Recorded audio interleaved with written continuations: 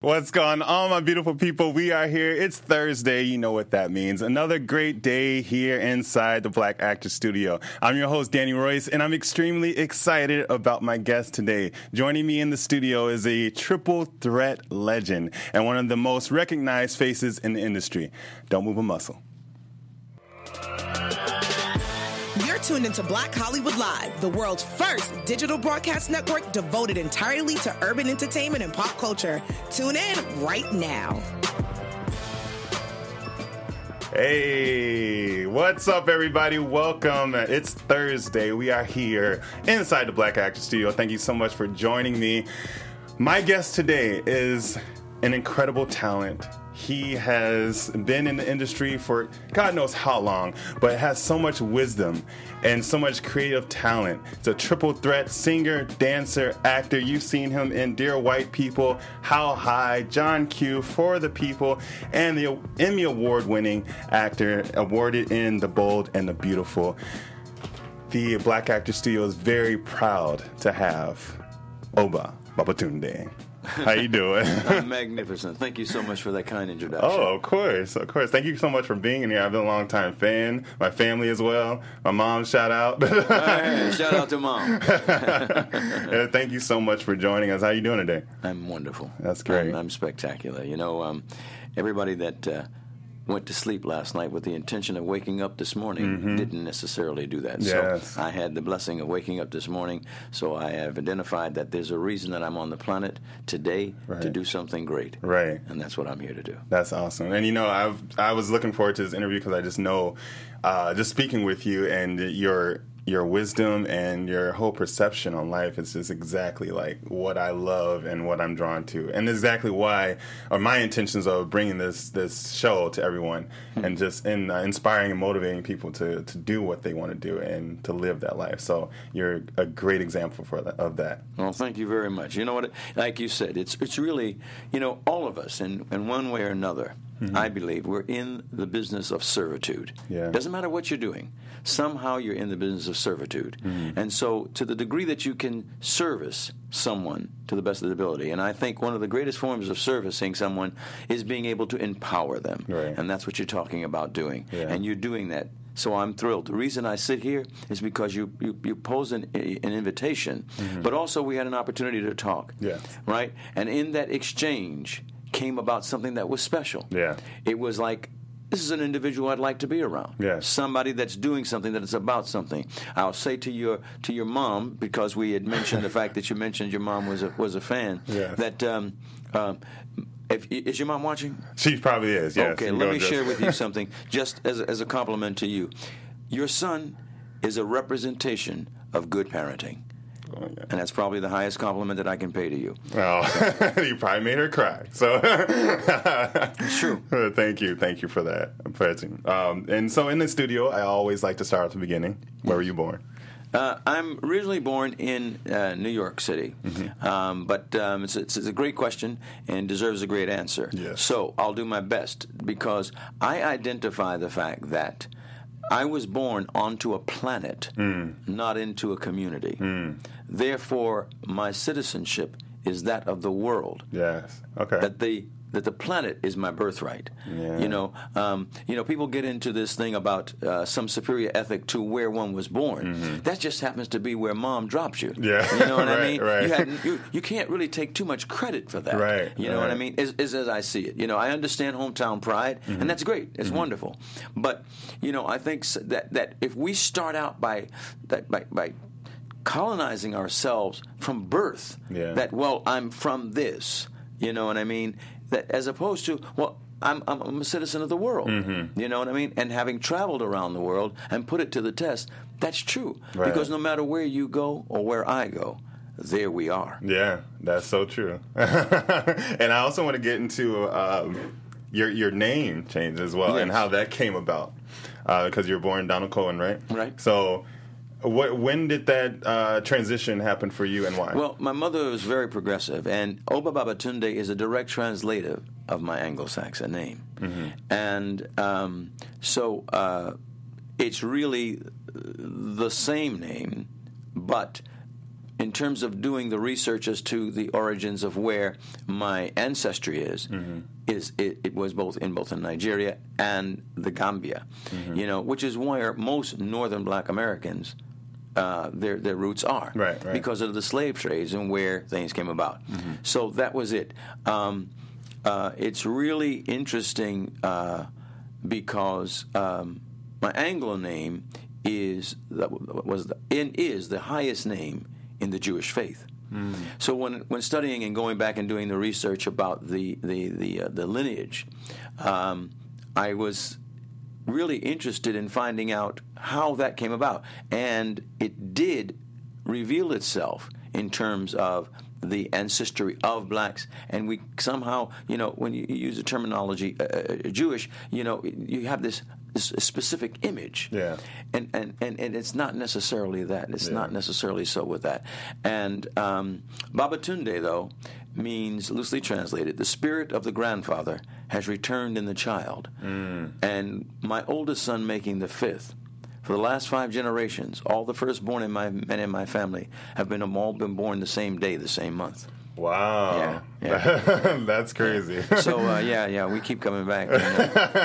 And so when I make a joke about it, because people always go, oh, there's 2 reactions. They go, wow, that's really interesting, or really interesting. You know what I mean? So I say, to the lady says, oh my goodness, how did that happen? I said, well, I'll just tell you this: is don't stand too close to one of us at a particular time. Right. You already know what's going to happen. Great. So how was the dynamics in your household growing up with your parents? And you know what? Mother and father. Yeah. Raised in a 2-parent household. Wonderful. My mother, as in many of our males and I've spoken to over the years, we saluted your mom today for a reason. Had really this great influence on me. My mother was a tough lady. My father transitioned when I was 15 years old, and at that day, I became a man-child. I was the last person to talk to my dad, and he said, very hardworking man and a man's man, if you will, said, you are the man of the house now. And I was like, no, Dad. And that was interesting, because I became a man-child on that day. Right. But with the wherewithal of a 15-year-old, later in life, I had to overcome certain things, because I believed, with the wherewithal of a 15-year-old, that meant that I had to take care of everybody, and that translated itself into my life. Yeah. And ultimately, I was finding myself being responsible in my adult life for everybody in my surroundings, and that's not my responsibility. Right. I learned that my responsibility is to, not for. I'm responsible to share information, to treat you in a particular way, not for how you deal with that. Yeah. And so that was a valuable lesson that I had to learn, and I share that with others, because so many of us will get into that sense of, as males particularly, if raised in a home where it's like, well, I got to, be the man, and I'm going to, you know what I mean? Exactly. You get into this thing, which is a perception that was through an indoctrination, maybe not fully realized. And so that was one of the things that I had to learn, and it helped me in my own growth and development. Wow. Yeah, that's a lesson definitely worth learning. Sooner or later, and I believe a lot of people need to learn that. So how was schooling growing up? And I wanted to talk about, like, when you felt the need to perform, when that acting bug, so to speak, bit you. Well, you know what? I think that I see my career as a calling rather than a job. Yeah. So that I believe that these gifts, I often tell people when they say, well, what advice would you give if you were giving advice to an actor or somebody wanting to be in the industry? And I said, remember that they cannot take from you what they did not give to you. Yeah. Your gifts, your talents, those are given to you. I believe they were given to you by God. And it is up to you to develop those gifts and talents. Right. Okay? But no one can make you talented. They can't make you have a great singing voice. Right. They can't make you a great actor. Now, they can present you and put you in the industry. When I say they, the industry can put you in a position by which you're given the opportunity to express those gifts and talents. Exactly. But your gifts and talents, I believe, are given to you. So, to address your question, I came here with this, and I knew it from a child without consciously knowing it because I was always doing it. As with most people. You're singing and dancing around the house, you're giving shows, and you're doing things, and it's not a new story. Right. You know what I mean? You can identify, and I would respectfully suggest to parents, if you see your child, not just in aspects of entertainment, but what is it that they enjoy doing? What is it that they're called to doing? Right. Then support that, because that's probably what they're going to want to do or probably end up doing. But it's certainly which will probably be giving them the most joy and happiness in their life. Yeah. And I have so many parents say, "Oh my God, my son wants to be an actor, and my daughter, she wants to be a dancer." And I said, well, "What would you have them do?" I'd want them to have something that's secure. Stable, yeah. I said, "Well, let me ask you a question. Are you interested in your child's happiness?" "Well, of course. That's why I want them to have stability." I said, "Well, you're assuming that financial stability is what's going to make them happy. Yeah. Suppose they had all the money in the world and they were unhappy. Right. And they didn't feel fulfilled in their life. And they didn't identify that what they were doing in life was what was giving them the most joy. Right. Then they wouldn't be happy. Yeah. So now are you pushing them toward what you really want them to be in happiness, or your perception of what you believe is going to make them happy? Right. And so I say to parents and encourage them, when you identify what it is that your child loves to do, they show you. Yeah. Encourage that. Invest in that. Give them the lessons in that. If they love cars, put them in a situation where they're going to, because everything that was created inside of the box has already been done. It's only a duplication thereof. Right. But greatness comes from outside the box. There's a difference between that which is good and that which is great. Right. In my own opinion. Exactly. That's very true. And what's your opinions of social media now, and that being so big, and people are wanting to imitate others? And like you said, people are born with these certain gifts and talents, but I feel like a lot of people see the talents and gifts of someone else and want to imitate that, and not really expressing their own that they were given. I'm watching it very carefully because I've I was going to say I've been on the planet a long time, but which is true. Yeah. You know what I mean, relatively speaking. But I also say that it's not how long you've been living, but how long you've been paying attention. And that's why we got some young, brilliant people and some old fools. Yeah. You know what I mean? 'Cause when the attention stops being paid, then you stop growing. And I believe you always have the ability to grow. But I've been watching the social media aspect very closely because it's a powerful industry. It is an industry. Yes. And remember, every industry is designed predominantly to do but one thing: produce a product for a profit. That's what industries do. So holding an industry to some superior moral ethic is very dangerous. Okay? So I don't hold social media to any superior moral ethic any more than I do the entertainment industry or anything else. But I am noticing that because where our younger individuals are now being born into the concept of social media, right? And to your point, that they're looking to emulate, imitate, they're not necessarily finding themselves what their gifts are and what makes them great.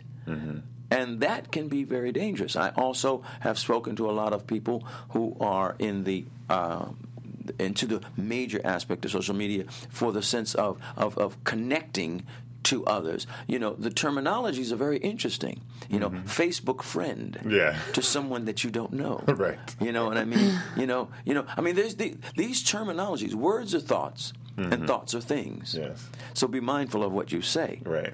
Okay? All right? Because what you say is true for you, not necessarily true for me. Okay? So we have to identify that.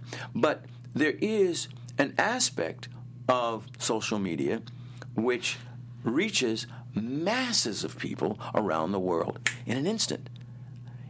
If that's used for positive growth, that's a great thing, isn't it? Right. Yeah. You know? Yeah. But there's so many people that I notice that people are bumping into poles and trees because they're walking down the street with their phone in their hand. Yes. And they're paying attention more to their phone, and then they're causing themselves injury. Right. Or they're feeling unvalidated because someone didn't give them a like.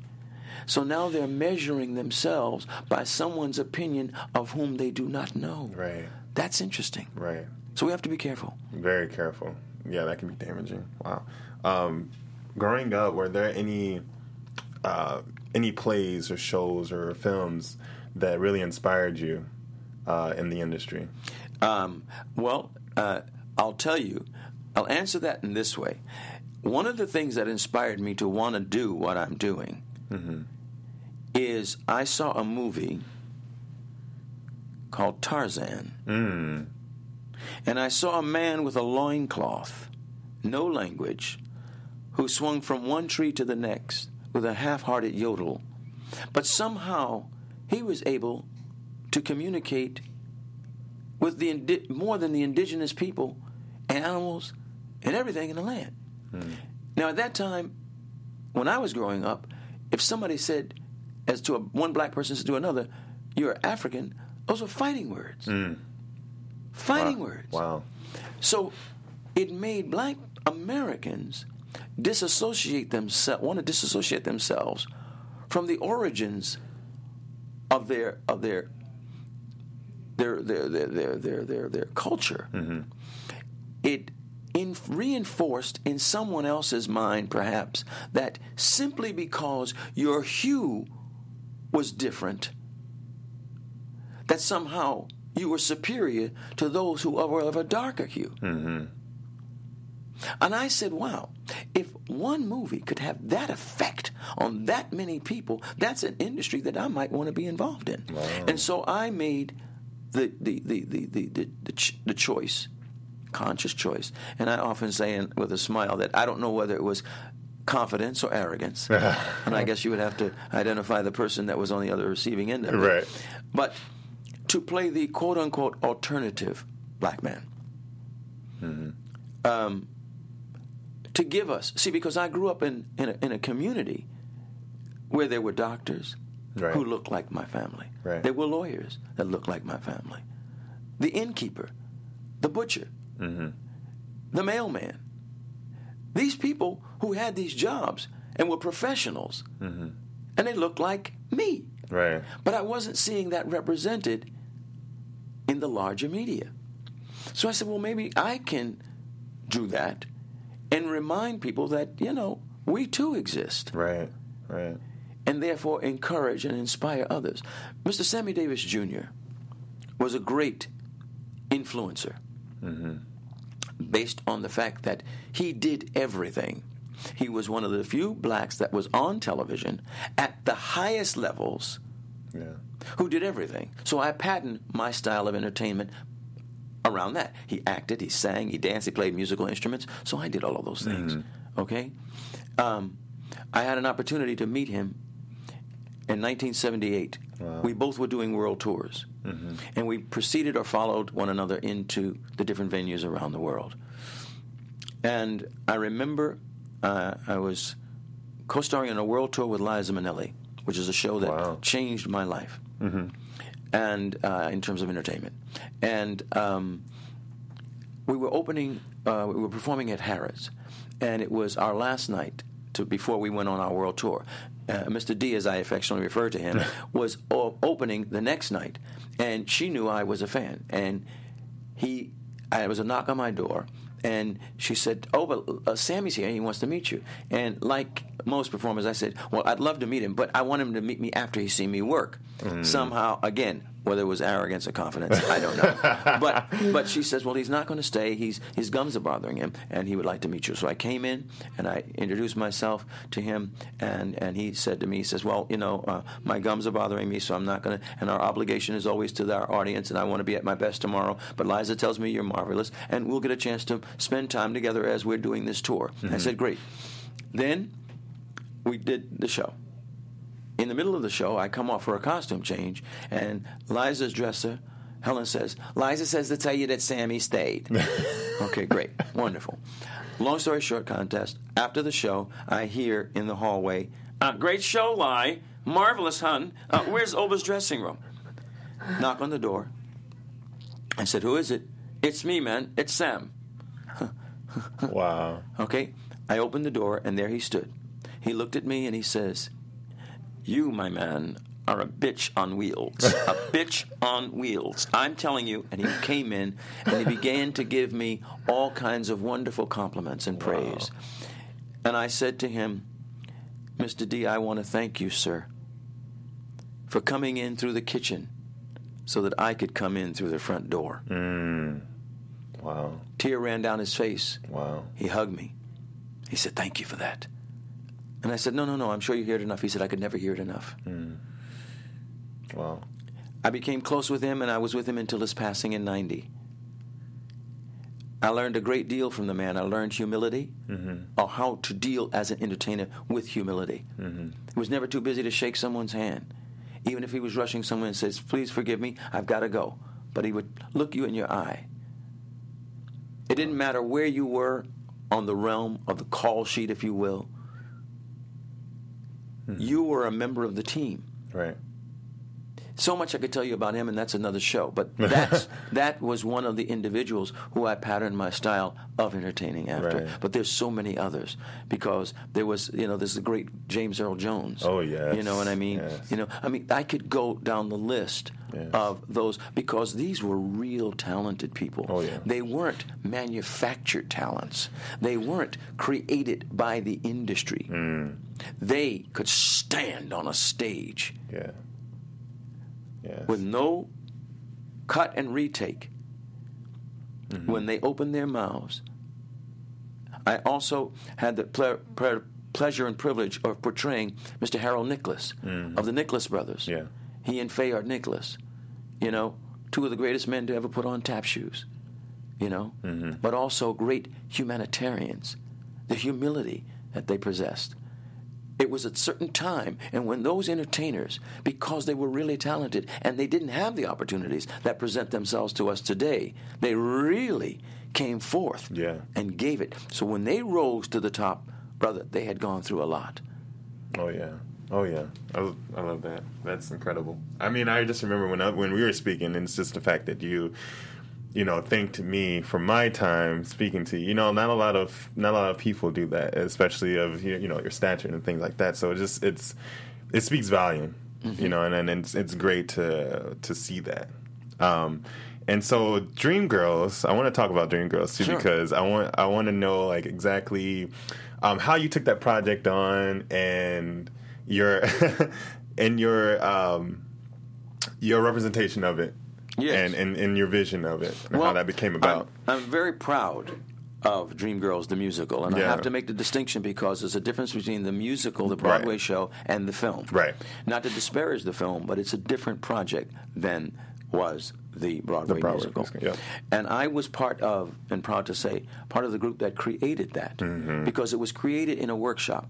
It was at that time originally called Tom Ion's Project Number 9. Tom Ion was the writer and the lyricist.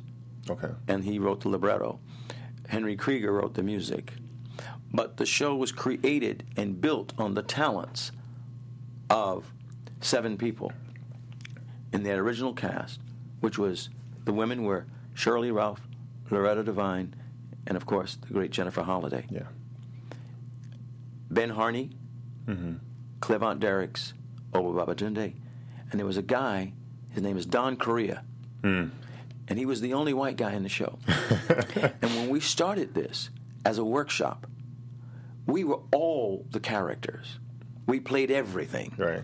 All of the choreography that the great Michael Peters created was on us, because we were all triple threats. Yeah. Okay? Right. Jennifer Holliday was 19 years old.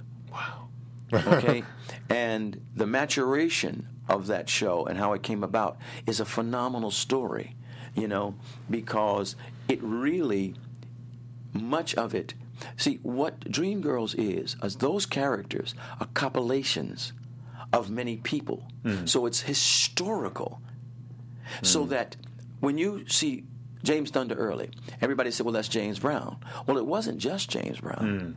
It was the soul singers of the male soul singers of that time. Okay. So when you hear, Fake My Way to the Top, and he say, ow! Yeah. That's James, Yeah. yes. But, that's Little Richard. Yeah. Okay? When you hear, I want you, baby, I want you. Yeah. And I need you, baby. Okay? Hey. Sitting on the dock of the Yeah. bay. See, that's you have to understand. That's Otis Redding. Yes, and then Joe Tex. And Little Albert and the True Tones, Little Anthony Imperials, the Four Tops. So we took compilations. Many people said, well, it was about the Supremes. No, it wasn't about the Supremes.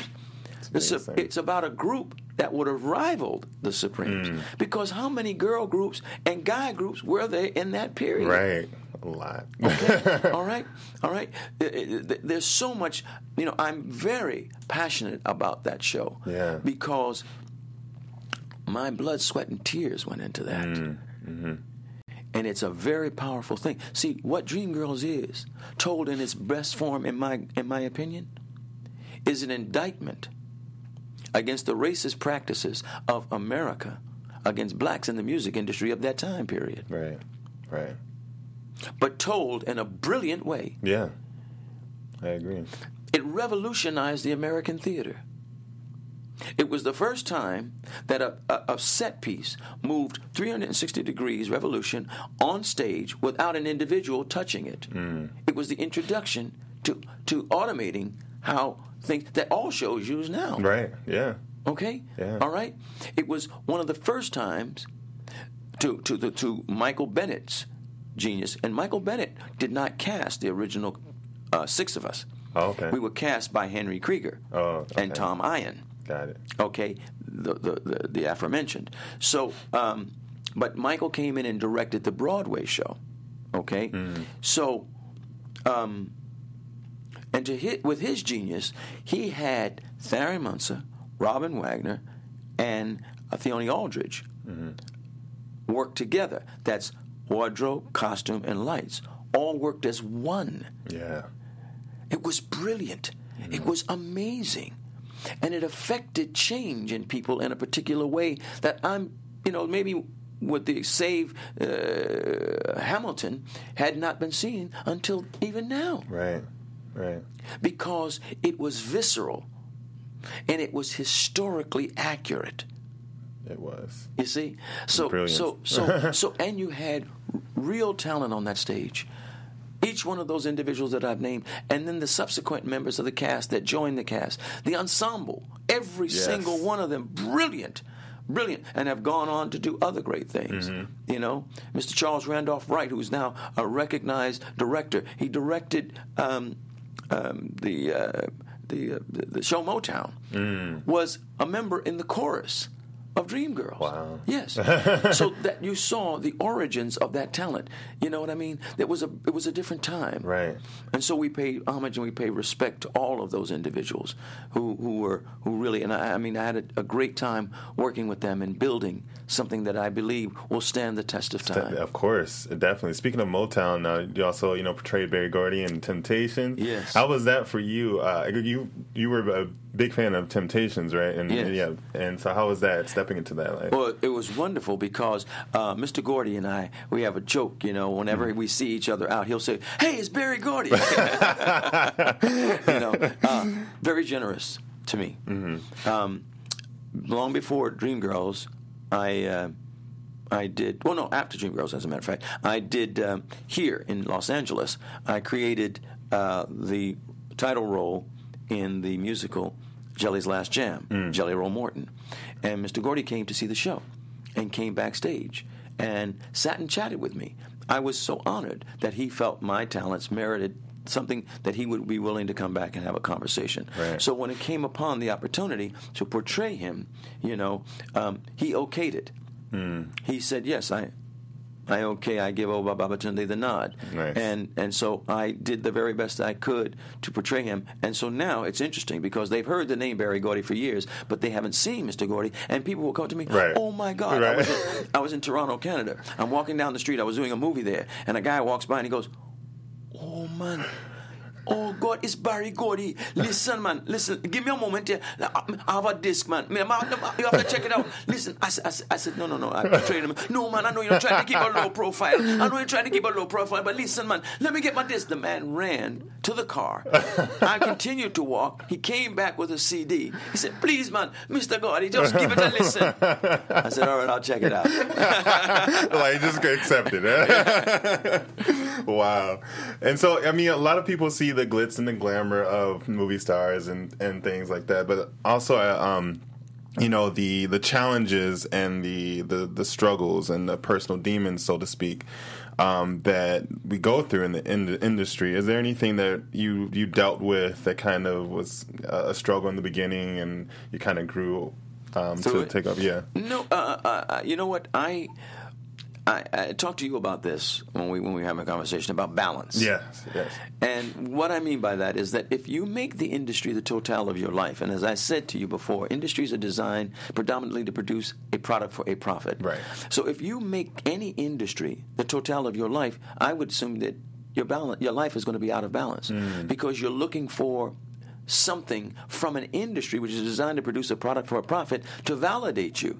Yeah. So fortunately for me, my validation did not come from the industry, and I did not look to the industry for validation. I appreciate it. I have been awarded, and I am humbled by those awards, and I thank those that have felt that my work was meritocratic of being awarded. Yeah. But I am, and I always say this in my acceptance speeches, as thrilled as I am to receive the award, I am more interested in the reward. And the reward is hopefully that somebody will be a repository of the work that I've done, right, and be able to be inspired by what I've done. Right. Because I have a saying that says your do is not necessarily your who. Your do is how you affect change in your life. Your who is how you affect change in someone else's life. Yeah.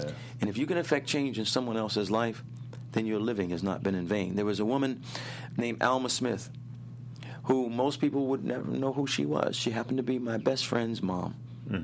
And one day I was having a difficult day in grade school. And for whatever reason, my head was hanging down. And I remember this like it was yesterday. And Mrs. Smith took my chin in her hand, and she lifted it up, and she looked into my eyes, and she said, "It's going to be okay. You're special." And for whatever reason, I heard her, and I believed her. And I sit before you today as that man who was that child, that someone took the time to tell me that I could be. And therefore, we all have the ability to be a Mrs. Smith in someone's life. You don't need anybody's permission to be great. Right. You don't need anybody's permission to inspire somebody. And so your do is not necessarily your who. I have appreciated the awards. I hope that I continue to be able to be given the opportunity to present the kind of work that would merit another one. But it's the reward. Yeah. And I've somehow touched someone's life along the way, whether it's through entertainment, making them laugh, making them cry. You know, I've been blessed to be a part of some wonderful projects. Philadelphia was the first time that I believe that I know of that the great Jonathan Demme afforded us the director, along with Tom Hanks, Denzel Washington, Jason Robards, an amazing cast, Mary Steenburgen, that we got an opportunity to represent those who were suffering from the HIV infection with a sense of dignity, and to see the humane person in that, and not just the illness. Right. I did a movie which was my first Emmy nomination primetime, Miss Evers Boys, which I'm so proud of for many, many reasons. One, Lawrence Fishburne again, Alfred Woodard, Right. You know what I mean? Joe Sargent was the director of that. The great Ossie Davis, Joe Morton, Craig Sheffer. I mean, we had an amazing group of people that was harnessed to tell this story. A story that nobody really wanted to tell. Right. Who wants to tell a story about black men with syphilis? Right. That went on within our lifetime. This thing went on and was continued because they said the study had to go on until completion, which is a technical word for death. Mm-hmm. That a country would do this, would allow this? That a country would allow this? Right. When they already had the cure? The Oslo experiment that happened in the 1920s, they found out about penicillin, but they said they wanted to see if it was the same in the black male. Right. But because of that film, the president at that time, Mr. Bill Clinton, after seeing that film, came out and gave an apology, a formal apology to the families and the survivors, and gave reparations. Right. So I was a part of something that I believe did something good. Right. See, that's what I love. I told you in the beginning when you asked me the question, what inspired me to do this, that if I could do something in this industry that would encourage, inspire, enlighten, shed a light on it, then my living has not been in vain. Right. Wow. That's incredible. What would you say? I want to get into the aspect of before you take on a role. Mm-hmm. Okay. How do you prepare? Are there certain things that you do, like certain rituals or habits that you do to prepare yourself for the role? Well, the first thing that I do with any role that I portray is to try to make sure that I portray him as a fully realized human being. Mm. A fully realized human being. Okay. As opposed to a caricature or a utilitarian. You know, I'm a mailman. Well, I said your do's, not your who. So if I'm finished delivering the mail, am I still just a mailman? Right. You know, and it's not just a mailman, but am I only a mailman? Right. Who is that individual? So the first thing I do is I do my research and I investigate and I do the work that takes me to be able to identify what is a fully realized human being. Well, I look at myself. Who was his parents? Mm-hmm. You know, and I go through all of that stuff. Did you have two parents? What's your favorite this? And then I often tell actors when I teach the master class, you know, that, you know, whether it actually, whether you ever see it in the movie or not, mm-hmm. doesn't matter. It will inform everything that you do. Right. Because you're a fully realized human being. Mm-hmm. Now, because I tap dance, before I go on stage or before I start doing this step.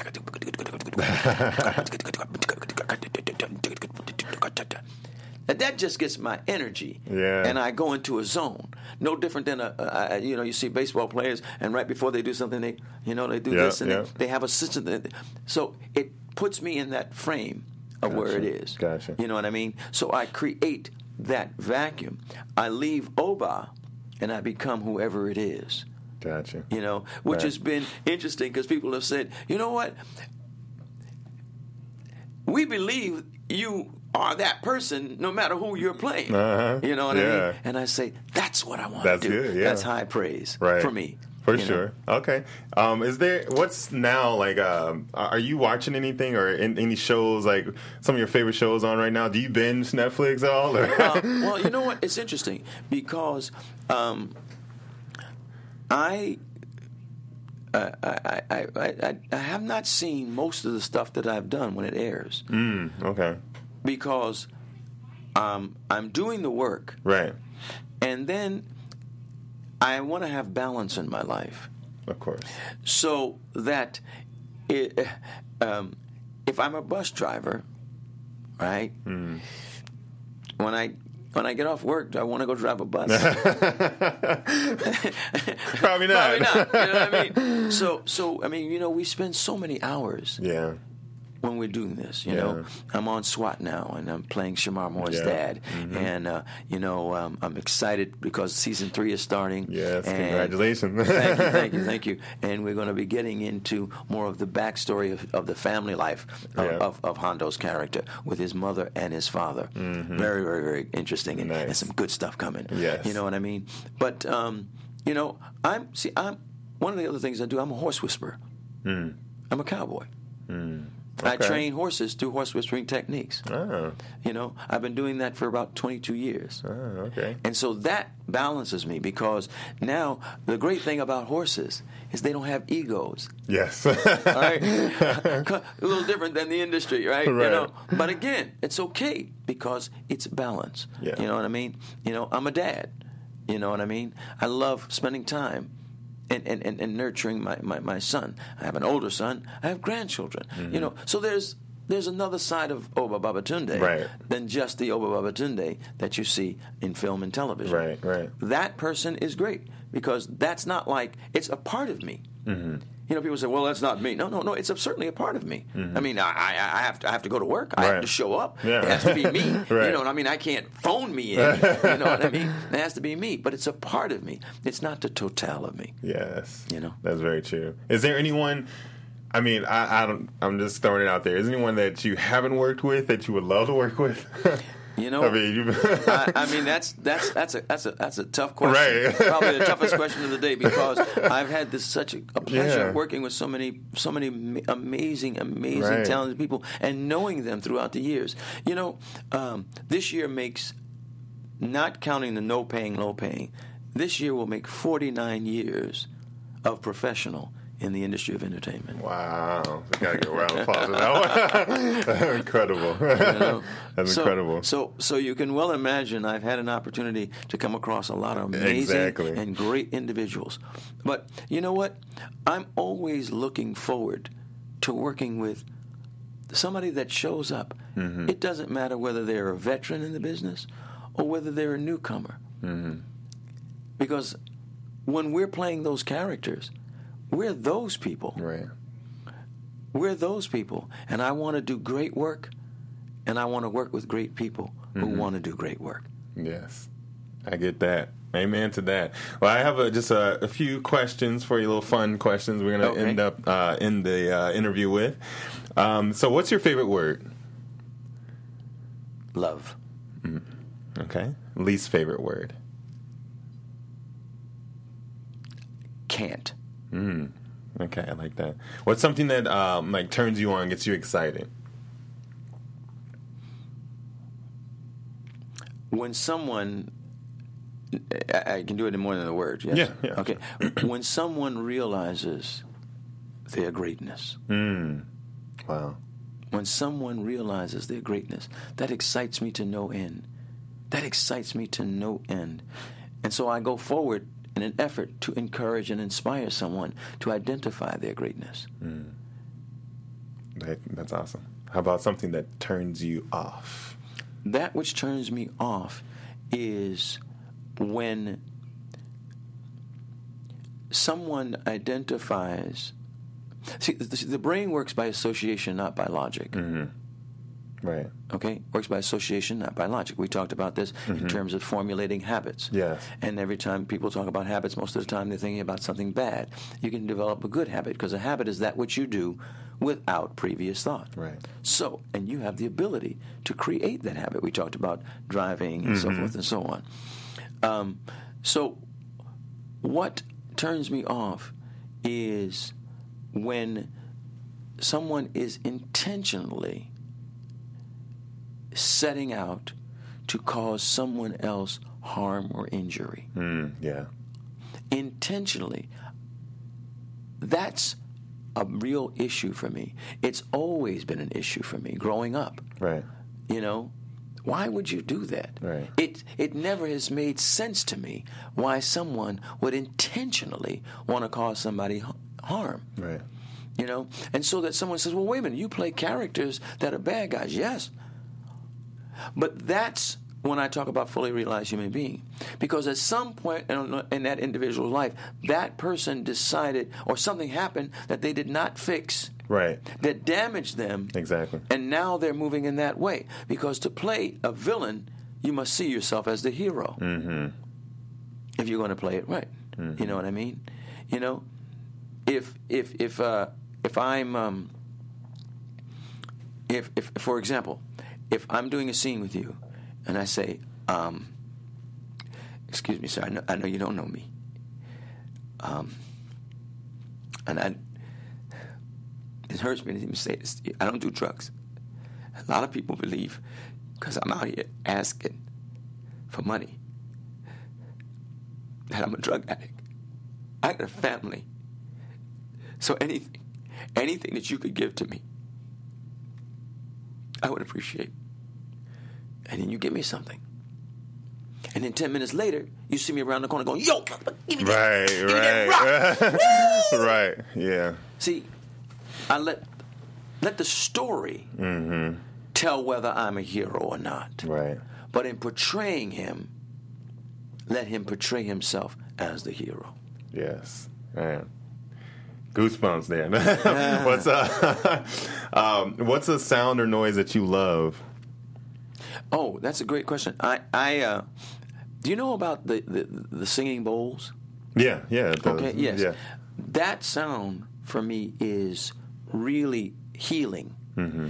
And I used to take it to my son's school, and it was interesting because it's a lesson in doing what is necessary and then allowing it to happen, rather than trying to make something happen. Right. So if you hold that bowl and you just do that and allow it, it will sing. Right. Yeah. If you try to make it won't. Right. Right? And so that sound. Yeah, relaxing. It sort of transforms the space. Right. Wow. And so last but not least, I want to ask you, heaven exists, you get to God, what would you like him to say to you? Easy. Well done. Well done. Well done. On that note, well done. Thank you so much for joining me. Continued it's great success to you. Thank you so much for the opportunity. Oh, of course. Thank you for coming in, and having you in the studio is an honor. And man, that's incredible. Thank you so much for watching, guys, here. Go ahead and tell them where to find you. I mean, you got SWAT Season 3 coming out soon. Yes. On social media. Yes, social media. And also, we will be having another season of Dear White People. Yes, you know? Dear White People coming out, too. There's social media. I'm easy to find. It's just Oba Babatunde, whether it's Instagram or Twitter, and I do respond. He does. But thank you so much, everyone, for watching. You can see us next week, same place, same time, inside the Black Actor Studio. Bye-bye.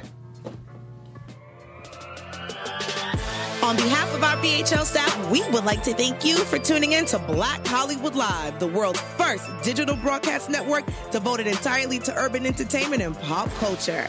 Check out our Black Hollywood Live YouTube page for even more great programming and amazing content. And be sure to subscribe and like our channel when you do.